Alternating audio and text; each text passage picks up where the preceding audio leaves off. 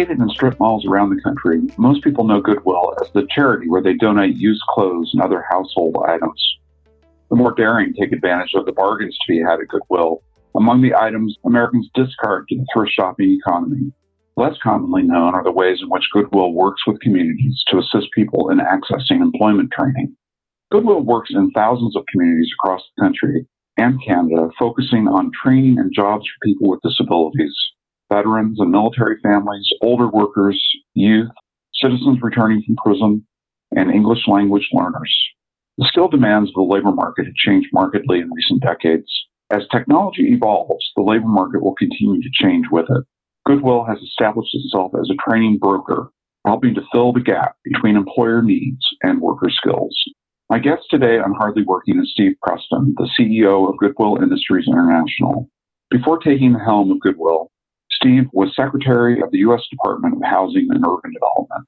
In this episode, we map out the challenges lower-skilled workers are facing in the technological economy. We also discuss the impact of the COVID-19 health crisis on these workers and how now, more than ever, we should be thankful for their sacrifice and service to our families, communities, and the national economy. While we live just a few miles from each other in Northern Virginia, we met today over Zoom. Steve Preston, thanks for joining us on Hardly Working. Thank you for having me. Great to see you. We have already learned that we are more or less neighbors here in Northern Virginia. It was a little odd. We could probably sit down across a cup of coffee and have a good conversation as well if that were permitted right now, but it's not. So I think that most Americans are familiar with Goodwill. We see them in our neighborhoods. It's a brand that has a lot of appreciation for what it does, but I think it'd be really helpful to start this off with you kind of giving us the big picture of what Goodwill is, its size, what it does, all those kinds of questions. Yeah, so most people do know us for our stores, and they generally know that there's something good that happens there, but they don't really exactly know what it is. But the mission of Goodwill is to help people reach their full potential in life through learning and the power of work. So our real mandate is to work with people going through transition, people with life challenges, people who are having a hard time getting ahead, be able to prepare themselves for in advance through the workforce. And so we help people who are going through transitions like coming out of the military or maybe people who've been displaced, but we also help people with greater life challenges, people who are in poverty, people coming out of incarceration, people with disabilities. And so we really see work as an opportunity for people for a better life. And that's really what we do. Now, one of the ways we do that is through our network of stores. There are 157 independent affiliates across North America. So each one of the local Goodwills is actually an independent 501c that's part of a broader network. We have 3,300 stores. We have 130,000 employees. We also have a $750 million business services business where we do, janitorial work and food commissary work. We provide manufacturing services in some cases. And then a lot of the funding from that, it does two things. First of all, we employ people with challenges, but then the funding from those business activities also supports dedicated workforce development centers. We provide face-to-face services to 1.6 million people a year. And those are people that come to us for specific job training. They come to us for various types of courses, coaching and mentoring, job placement services. And people come to us really at all stages of readiness. And we bring them in and we evaluate sort of where they are in terms of their job readiness and work very carefully with them to make sure that they can then get on a path to a better future. We are really all about the value of work in people's lives and helping them reach their potential through that. This is not an easy time to be in business for anyone. I suspect that that's as true for Goodwill Industries as anybody else. What's going on right now in your network? How are your teams kind of responding to the crisis? Well, you can appreciate that because of the work we do in helping people move into and through the workforce, that there is a rapid spike in demand for our services. One of the challenges we have is the local restrictions. People can't come into job centers generally. And fortunately, we've been able to pivot to online and virtual support in about 80% of our locations. So we continue to provide one-on-one support. We're actually doing online courses. We're providing online support in terms of job readiness skills. We've got a very important partnership with Indeed. And so that has kicked into high gear. They've been terrific partners with us to help us work with people who are participants in our program, do assessments, understand the skills they need, and prepare for the workforce, and then find those jobs. So it's been our capabilities online have been emerging, and we've been investing in those, and now they're really being put to the test. And the pivot has been very quick and very successful in a lot of ways. The other thing is a number of the services we provide continue to be essential services, right? So if we are providing certain contract services, those continue, and we're able to, fortunately, continue to provide employment for those people.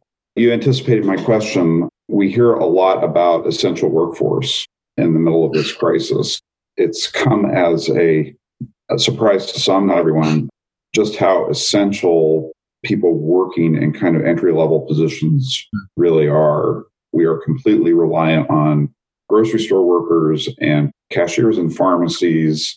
Have you thought about that as Goodwill Industries being a provider of essential workforce?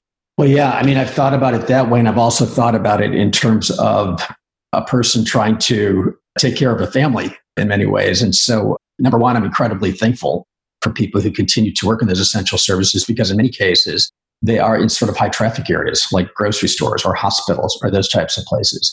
And then what we don't see is our logistical networks, people who are keeping the shelves stocked, keeping food flowing throughout our economy.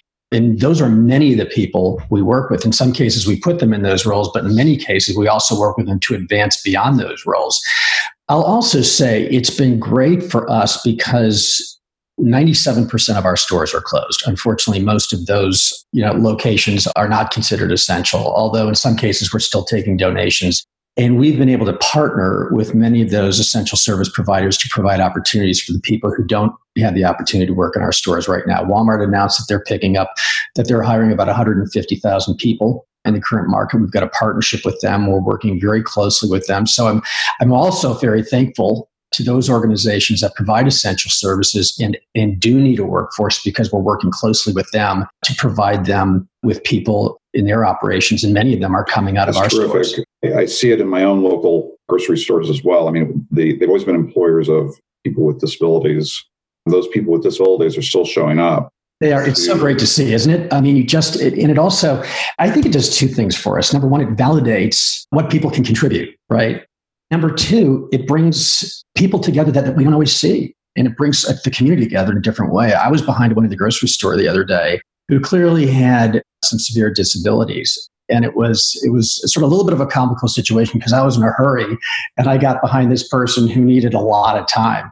And it was just sort of this little pocket of blessing to see her interact with the people in that store, to see that it was part of her community, to really just be very thankful for that. It really is a wonderful thing to see. Yeah, it's true. I think that crises like these are extremely difficult, and especially for people kind of at the lower end of the socioeconomic spectrum. I think the challenges are so profound. We get to see how much we need those people who are really keeping the whole show running right now, which is a good and healthy reminder of the need for solidarity within society, and appreciating people for what they can do rather than thinking about what they... It also shows us the value in those jobs and the contributions that people make to all of us across the workforce. And in many cases, we don't always dignify people in certain jobs or dignify certain jobs, but really there's dignity in all work. And people are bringing forward something that is an essential service to every one of us. And it's really important for us to take a step back and understand that value. And I agree, now's the time when we see that. One of the things I've been thinking about in that regard is, how this is going to impact our thinking about work after the crisis is over. Hopefully memories won't be so short that we forget what those workers are doing for us right now. We can have another conversation about the dignity of work and the need for people to have dignified work, and to make sure that when the next crisis hits, they do have medical leave, they do have family leave, they do have a wage that can get them to a place where they can support themselves and their families. And I think this is going to have a huge impact. I hope it does have a huge impact on how we think about the dignity of work and what all the elements that make up a dignified job. I agree. As I said, I think there's dignity in all work. And I think that's one of the most essential components of value that we get out of work. I think it's much bigger than just the financial component, which obviously we need. It's core to our ability to sustain our lives and take care of ourselves and our families. But there's something much deeper about the value of work. Yeah. That's why it's so core to our mission. Yeah, that's why I was really moved by this story that ran in the New York Times a couple of weeks ago of home health aides, are basically working minimum wage jobs, but the people that they serve are entirely dependent upon them, for therapy, physical therapy, for personal care, for all of these things. And these workers are getting on the subways and buses and doing their jobs, which they derive a lot of sort of what I call psychic income. Mm-hmm. They do it because they love it. Yeah. They love caring for people. That's what actually gets them on the bus or on the train to do this, and not the money. The money's important, but it's that sense of satisfaction. So let's talk about some broader questions of workforce development as it relates to the kinds of populations that Goodwill is best known for. Working with the disabled, working with people who have serious barriers to employment. One of the issues that that I focus a lot of my attention and thinking on is in the realm of a set of skills that goes by various names. Some people call them soft skills. Some people call them non-cognitive skills. Some people call them professional skills. But what it amounts to is, can you work effectively with other people? I'd like you to reflect on how Goodwill thinks about that issue. Yeah, I would call them essential skills. It's funny. I started my career in finance. I'm a finance MBA. I was a banker. I was a CFO before I started running companies. I remember hearing Frances Hesselbein speak, who had been the head of the Girl Scouts, and she ran the Drucker Institute and has written a number of books on leadership. And I remember her saying, it's the soft part of business that makes the biggest difference, and it's the hardest to get right. And I was sitting there as a CFO saying, you're completely right. And how do I, develop the right side of my brain, right? And so it's not just entry level workers. It's not just mid-level. It is the entire workforce for whom those soft skills are important. It's those interpersonal skills that often make a person's ability to operate within an organization, work or not work. It gets to things like teamwork and collaboration, emotional intelligence, communication, your ability to listen and take in information and understand what's coming at you. Conflict resolution is a huge issue. Difficult conversations, persuasion, motivation, all those things that we use in the workforce to help us be successful. And I think many times when people come to us for support, they haven't really had an opportunity to test those skills or to even think about developing those as skills and how to apply them in the workforce. And so often those are the essential tools that we need to be successful. And when you think about, being on a project team or even being able to bring your ideas forward and communicate, or if you, kind of move into, further up the food chain, if you think about project management skills or change management or product design, all of those require certain types of cognition and communication and interaction to be effective. And if you don't have those, you can't negotiate your way through the workforce, and you can't really take in information and put information out effectively in that setting. So it's absolutely essential. I always think about them in terms of being master skills. They're the master skills that allow you to acquire and use all the other skills. If you don't have them, you can try to layer on technical skills, but without that foundation, they don't really work. One of the things I find remarkable is that these things are implied. Another name that I use for them is implicit skills rather than explicit skills. They operate in the background, and we sort of assume this of people, like everybody knows how to do this. And in fact, not everybody knows. And it isn't just a problem among low-income workers. It's a problem across the economy. If you talk to employers, they always say, you ask them to list the top 10 things that they're looking for and not finding in the workforce. And the top 8 of the 10 are not technical in nature. They're about communication and teamwork and perseverance and resilience and conflict management, all those things. Yeah, they are. And I think the other thing to remember is based on your history, based on where you're coming from, whatever your circumstances is, you've developed a certain set of tools to get yourself through life, to negotiate your way through life. If we're working from somebody who's coming out of incarceration and they've been there for 10 or 15 years, they're walking into a completely different set of rules in a completely different set of issues that they'll be facing, a completely different set of skills that are required. And when you think about somebody walking into a room and looking at a group of people, what is in their mind? How do they think about engaging with them? How do they think about listening to them? Do they trust those people? What is their attitude toward those people? People come with different histories into those situations, and the way they act in situations often is almost more instinctual because of what they've learned along the way. And it's really important to understand that, because when we do work with people who have challenges in life, we have to understand where they're coming from. And we have to understand, what those barriers truly are, because they're different. To your point, I think we just kind of assume that they're there and that everybody just is going to behave the same way. And they're not. And there's a reason they're not. And we have to dignify that reason. And when we're working with people to help them find opportunities in the workforce, we have to give them visibility into why that situation is different and what it's going to take to be successful and why that's going to be important for being successful. And if we don't do that, we don't really dignify what people's backgrounds are. And we don't really kind of respect the challenges that they have. And you know what? Any one of us in different situations would be coming forward with the same set of skills, the same mindset, the same sort of issues. And it's not just, I was intrigued by your reference to working with people coming out of the military, because that kind of represents the other end of a spectrum of behaviors that you learn in the military, which can be difficult to translate into the civilian workforce, right? Yeah. So people coming out of the military are used to working in a hierarchy. They're used to following orders. They're used to the mission mindset, which is an incredible asset, for any business to have people like that. But they all have to add to that a complementary set of skills, which takes the hierarchy away and makes everything team-based and collaborative and, problem solving as a group, rather than receiving orders. Do you find that the military folks that you're working with or coming out of the military have some of those challenges? I think what we find with people coming out of the military is there's a strong sense of just getting something done.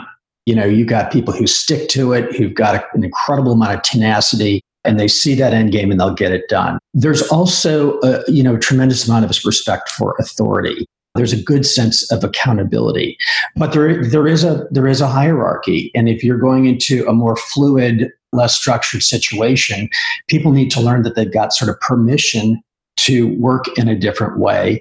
But the other thing about the military that's great is you are very committed to each other, right? You are very committed to somebody on your team, and you look at them really as being your partner.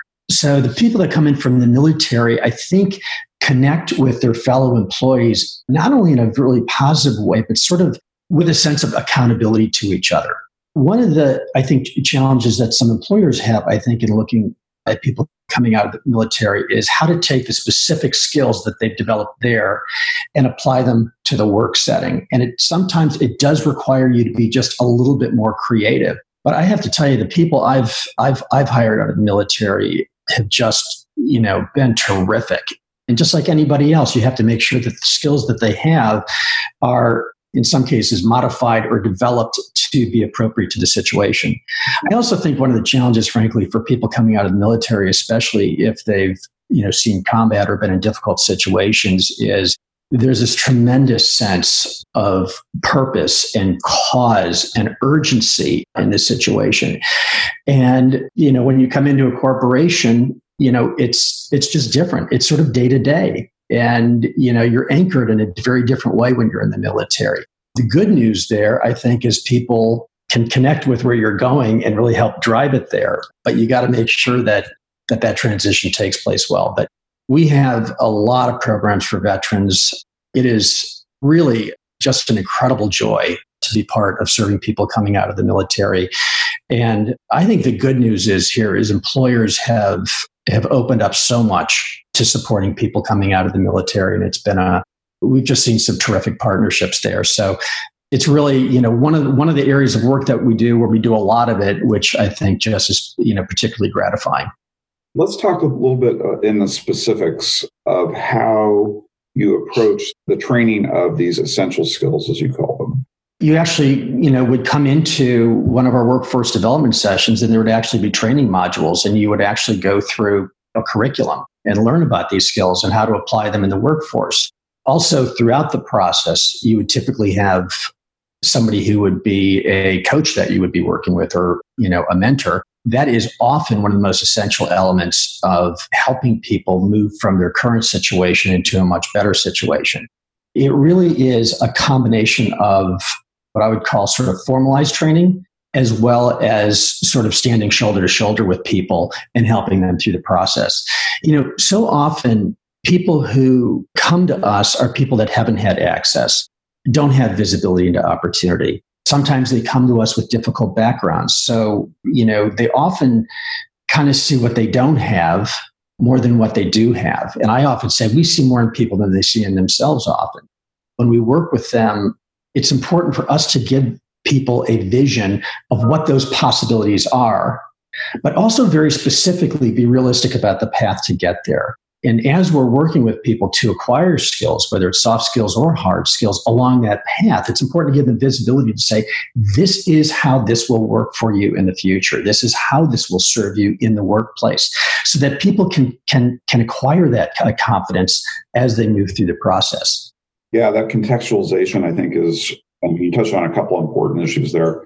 The contextualization of the training, I think, is really important. I think that idea of shoulder to shoulder, one of the challenges with essential skills or soft skills or whatever you want to call them is that they're not easily broken down into classroom training. There's a reason for that, because that's not how they develop, actually. They develop in a kind of moment-to-moment exchange that people have from the time that they're infants until they go out into the workforce. They're learning these skills. And so you're kind of having to back up and lead people through situations to get that practice of exchange, interpersonal exchange, that didn't occur for whatever reason earlier in their lives. I think adult learners especially need to see a purpose, right? So, it's different than, our kids that are, in school, where you sit in a class and you learn a bunch of stuff, and it's okay for them to say, how am I going to use this, right? For adult learners, it's very important for them to have that context, as you said, and to understand how the skill that they're developing is going to connect in a tangible, valuable way in the future. And it motivates people. It gives them that commitment, because as an adult learner, you also come to the table with a lot of challenges. You may be holding down a job, you may be raising a family, you may have other challenges in life, and investing the time in education and learning comes at a greater cost and is much more difficult. So people need to see that relevance. Right. No, I think that's an extremely important point. So if we think about those essential skills as being essential, foundational, does Goodwill seek then to put that training into or incorporate or integrate it with actual technical skill training? How do you take someone while you're working with them on those foundational skills to actually give them kind of market relevant skills in particular job? So one of the most critical things that we do is intake and assessment. So when you think about kind of the continuum of this process, you have sort of an intake and assessment process to say, where is this person and what do they need? Do they need a job today? And is it a situation where they need a job today, but we want to work with them on a better job tomorrow? Is it a situation where they've got capacity? And also, what skills do they bring to the table and where do they want to go? Then sort of in that next phase is what I would call sort of the skills provisioning or procurement process, right? And then ultimately you're moving them to a placement situation where we work with employers along the way. So at that front end, you need to be able to say, what does this person need and how are they going to get it? In some cases, people may be relatively job ready, but for a set of hard skills. In other cases, we know they're just not job ready. And so that will determine, what that pathway looks like and what sort of combination of support that they need. And so, like everybody who is all leaders of organizations that are in this field of trying to equip lower skilled workers for the modern economy. Mm-hmm. One of the big problems is kind of the pace of change in the economy, the premium on skill development, the way that skills can become very quickly outdated and overtaken by technology. How are you all thinking about that?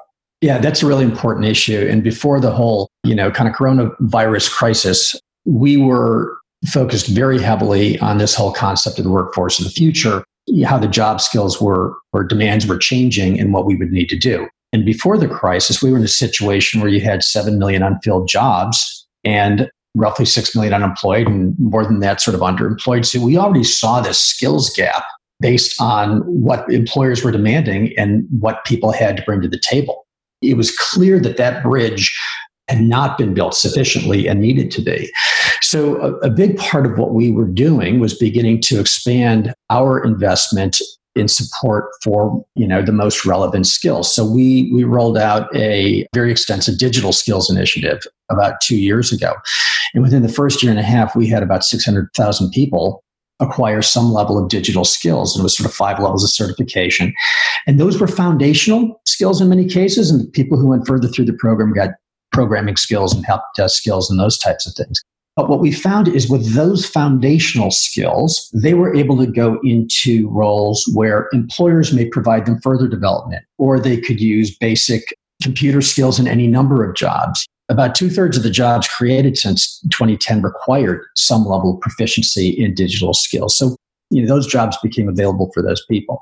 We also provided people with very specific credentialing type skills. So in 2018, about 38,000 people got credentials through Goodwill to provide them the ability to go in very specific jobs, whether it was healthcare or trades or those types of things. We were looking more expansively into data proficiency type skills. So from our perspective, we've worked very hard to put in place opportunities for both foundational skills and sort of those skills where the square peg hits the square hole, which tend to be much more kind of credential based. That's absolutely a commitment that we will expand because that's not going to change anytime soon.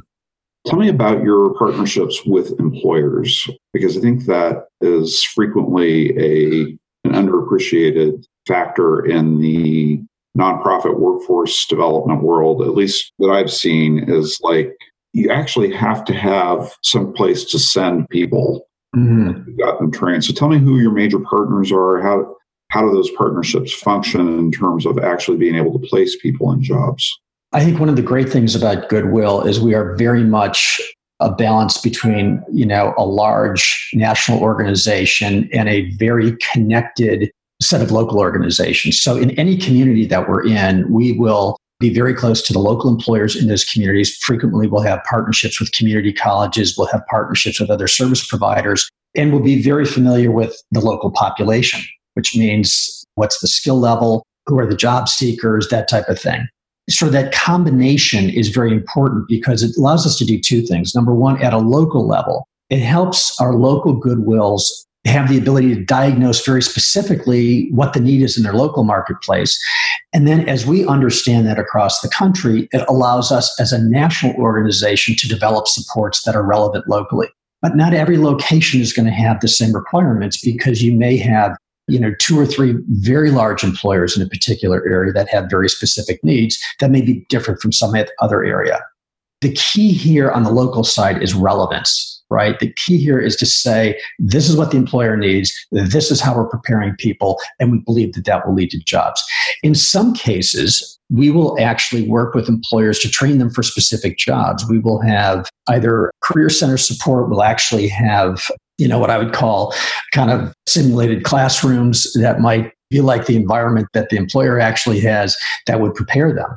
It's that combination that's so important because at the end of the day, you can acquire skills, but if they're not relevant to your job market, they're not going to be very helpful. So those are local employer relationships. On the national level, we have very important relationships. We've got a big relationship with Indeed that works with our local Goodwills to help us work with our participants to sort of do assessments on the skills they need to present themselves effectively so that employers will really get a good sense of who they are and what they bring to the table, and then to work with them actually on the job placement side. And so that's been a critically important partnership for us because they have just such a large reach. We've got very important partnerships with Walmart. Walmart has been a terrific supporter of ours to provide very targeted training programs that really do connect local needs with the people in those markets and help us understand what those connections look like and provide very specific training. Google's been an important partnership of ours to develop digital training programs as well as support local Goodwills in their ability to deliver services digitally. So it's really been both these national relationships that give us both competencies and networks, and the local relationships that give us relevance there. What are some of the special challenges that you see in Goodwills that are operating outside major metro areas? There's always more kind of job opportunities in more populated areas, but what about Goodwills operating in rural areas or ex-urban areas? How do they cope with that employer relationship placement issue? Yeah, it's challenging. So, you've got issues with broadband. You have issues with people getting access to job centers. You also have issues with just job availability. We work very hard to ensure that people get access. So I mentioned our digital skills initiative. In a couple of our rural areas, we actually had people outfit these bigger than vans, sort of small buses with digital classrooms. And we were actually driving to different small towns and holding the digital skills classes in those locations in these large sort of vehicles. So we try to be very creative in getting out there. More and more, as I mentioned, we're helping people connect with us virtually. Obviously, they need to have access to broadband to be able to do it. So, one of the big issues there is access. But I think in rural America, the issue with jobs continues to be a problem. And if you look at any demographic projections, most demographers are projecting that there's going to be a continued migration to cities, and not just very large cities, but a number of cities. And certainly I'm concerned that that's going to be a continued challenge for our rural areas.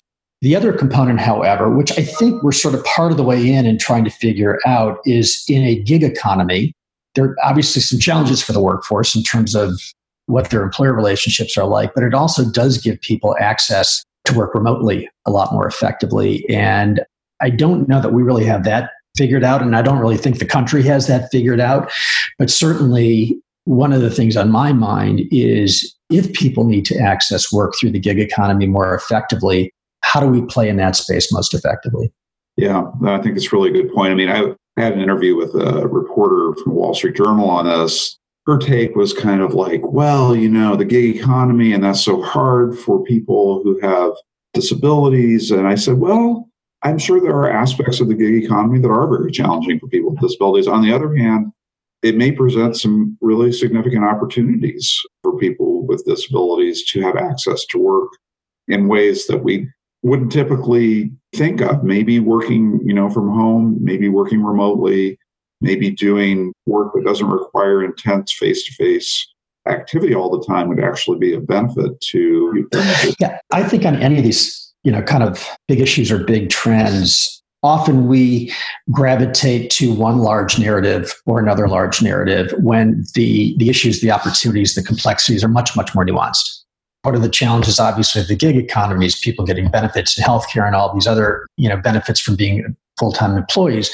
But there are tremendous benefits. There is a lot of flexibility, and it does give access to people otherwise. And so I think when we look at these big problems, we have to really zero in on what's good and zero in on what's not good, and look at the nuances there and address the nuances rather than kind of throwing out the baby with the bathwater. What makes an organization like Goodwill so wonderful is that it is deeply embedded in community and can actually deal with the nuances, both the nuances of the community and the nuances of the individuals that it's serving. Just a quick comment on that. I was talking with one of our CEOs in Florida earlier this week about the local response.